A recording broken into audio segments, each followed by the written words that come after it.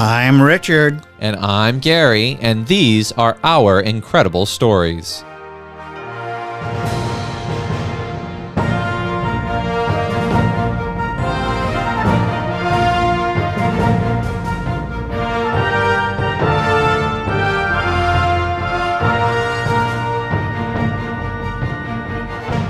Welcome back to all of our listeners from around the world and across the United States. We're happy to have all of you here with us. If you are a first-time listener of our little program, welcome. We hope you enjoy what you hear, and if you like what you're hearing, then you can always subscribe to this podcast and make it part of your favorite list on Spotify or wherever you listen to your podcasts from. Today, we have a really incredible story that delves into the supernatural, the paranormal. Now, Dad, I have a question for you. You worked in law enforcement for a long time. Besides being a teacher, besides, doing radio and all that kind of stuff, you were in law enforcement. But what I need to know during the time that we were living out west in New Mexico, when you were on the job doing your patrols, did you ever come across anything otherworldly or supernatural? Well, good question, Gary. Now, during my years in law enforcement, the only aliens I ever witnessed, and I did witness some, but the only aliens I witnessed were the humankind that were coming across the Mexican border. As far as supernatural aliens, never saw them. And Gary, if they were out there to be seen, I think you and I would have seen them because, if you recall, we lived for several years in Roswell, New Mexico, and that is the site of that supposed UFO crash back in the 1940s. Yes, it was. 1947. Mm-hmm. That's right. And so, did anything spooky ever happen to you back then? Well, I can say this. Every year when they had the UFO festival in Roswell, I saw a lot of people who made me question whether or not they were aliens. There was a few experiences there where I'm pretty sure some of those people, the way they were acting, may have been from another planet. Yeah, either that or they were on release from the local mental ward. I don't know which. Who knows? But regardless of that, they had some fun while they were there. Yeah. Well, but Little Green Men, no, I've never seen any aliens. No, and we lived in Roswell. I think if there were aliens to be seen, we would have spotted them. And I do want to mention this, Gary. Remember this now. I used to teach college part-time in the evenings over at the old Roswell former Army Air Base, and that's where supposedly they took the alien bodies, remember? Oh, that's true. And you know what? In a future podcast, we are going to go over the story of Roswell because it is fascinating, because it did have an impact on a lot of people who lived in that town. Mm-hmm. And one of the folks that was still living out there when we were living in Roswell was the mortician who was in charge of bringing those coffins to the airbase when they supposedly had some bodies. So, I mean, that's all some interesting stuff that we can delve into in the future. But as for this one, I think it's something that deals with Hispaniola, New Mexico. Yeah, this one is involved with police work, and there's no doubt that police work can be very challenging for a number of reasons. As a park ranger in New Mexico at White Sands National Monument, which is now White Sands National Park, I dealt with rattlesnakes, tarantulas, and even a tarantula hawk wasp, if you remember. I got bitten in the leg by one of those. You got stung, and it was, I remember your leg swole up, and then you got cellulitis. Yeah. And if you've ever had that, it's not good. No, but never a paranormal experience, just wildlife as a park ranger. But over in Espanola, New Mexico, things were a bit different, Gary. In one case, the officers didn't even have to leave their station house. This was in 2014, and the police officer involved was Carl Romero. Now, Carl was spending a relatively quiet Saturday evening on duty at the station, and he was keeping an eye on the several surveillance cameras that were installed around the place. But for the most part, it was a pretty quiet, routine shift Saturday night. Then he spotted something strange. very strange on one of the cameras that was pointed at the entryway to the station. Officer Romero saw what he described as a bright white blob. Now, that's the word he used, blob. Oh, like that movie with Steve McQueen in it? Yeah, the blob. So for a few seconds, he claims he thought that it might be an insect of some sort, but then he noticed that there were some kind of legs below that bright blob. Do you have any idea what he might have been looking at?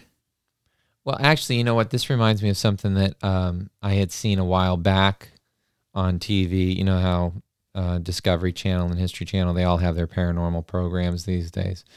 But there was one episode of whatever show was on where they were talking about how ghosts and angels would appear on these little security cameras. And one of the things that they came up with is that moths, or if something was hanging from a thread or something like that, like, I don't know, like something cocooning itself, like a moth or a butterfly before it's changing, it's still in its chrysalis. And just that movement in front of the lens, out of focus, creates an illusion of it being something supernatural. And so my guess is it could have been something along that line, Now, he also described it as a ghostly figure. I'm not sure in my mind how a blob and ghostly figure can both, be the same thing. Well, we don't know what you look like when you're dead. I mean, you could come back as a blob. Who's to say you're going to look like a full person? You might just be ectoplasm or whatever they call it.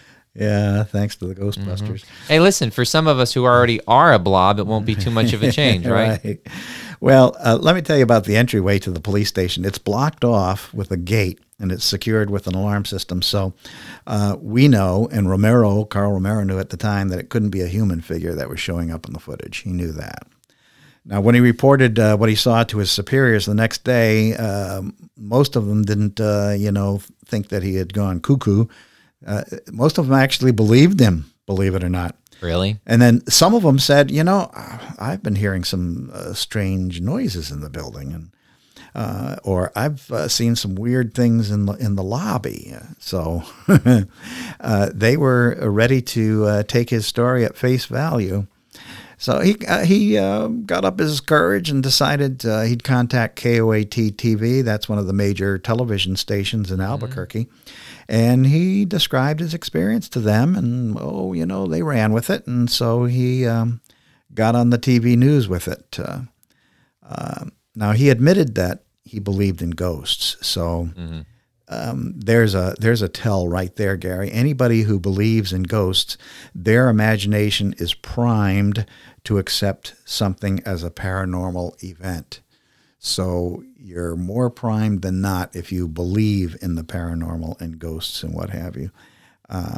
So we don't know whether Carl Romero is dealing in something that was factual or just some fun-filled fiction. But his conclusion, this is what he believed, Gary. The ghostly figure he saw may have something to do with the unsolved murders that had taken place in the area over the years. Pretty far stretch of the imagination in my mind, but that's what he believes. Now, I'm going to give you my conclusion in a moment, but I'd like to hear yours first.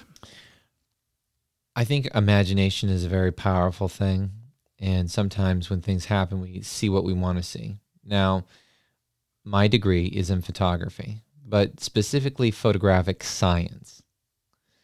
In photography, if you have what's called an aperture, that's an opening in the camera where the light comes through, you don't have to have a lens. You just need to have a small pin-size hole opening, and it'll project an image onto a plane or a surface. Sometimes in a home, this can happen, right? You could have a small pin-sized hole opening that'll project something on the wall. Now, some people would say, oh, that's just coming from outside. But if you don't understand the science of that, you would say, oh my God, there's ghosts. I saw a shadow move across the wall. It could be something that was projected from outside. It's a scientific thing. There are a lot of things that happen scientifically that can be explained like that. And in a lot of cases of paranormal, those kind of things have happened. and it was easily explained. I feel like this is something that could also be explained too. But if, like this officer, you already believe in ghosts, I think sometimes you're going to jump not to a scientific conclusion, but to a paranormal conclusion. Emotional. One of my favorite stories, I love ghost stories. You know this. I have so many books on ghost stories. But one of my favorite ones, because it kind of gives a little nod of the hat to what we're talking about, is about this gentleman who goes to spend the night in this hotel. And he's been warned by everybody that the hotel's haunted. So what have we done there? We've already planted an idea that the hotel's haunted, right? So he goes to bed. At night, he wakes up, and he sees at the foot of his bed these two pale eyes staring back at him. He can't see the face. He just sees the pale eyes. And so he's terrified because he remembers what he's been told about the ghosts.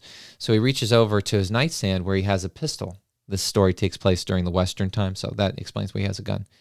And he aims at one of the eyes because he's afraid now that it's a monster or a ghost. And he shoots it. And then he screams. What do you think it was? No idea. It was his toe.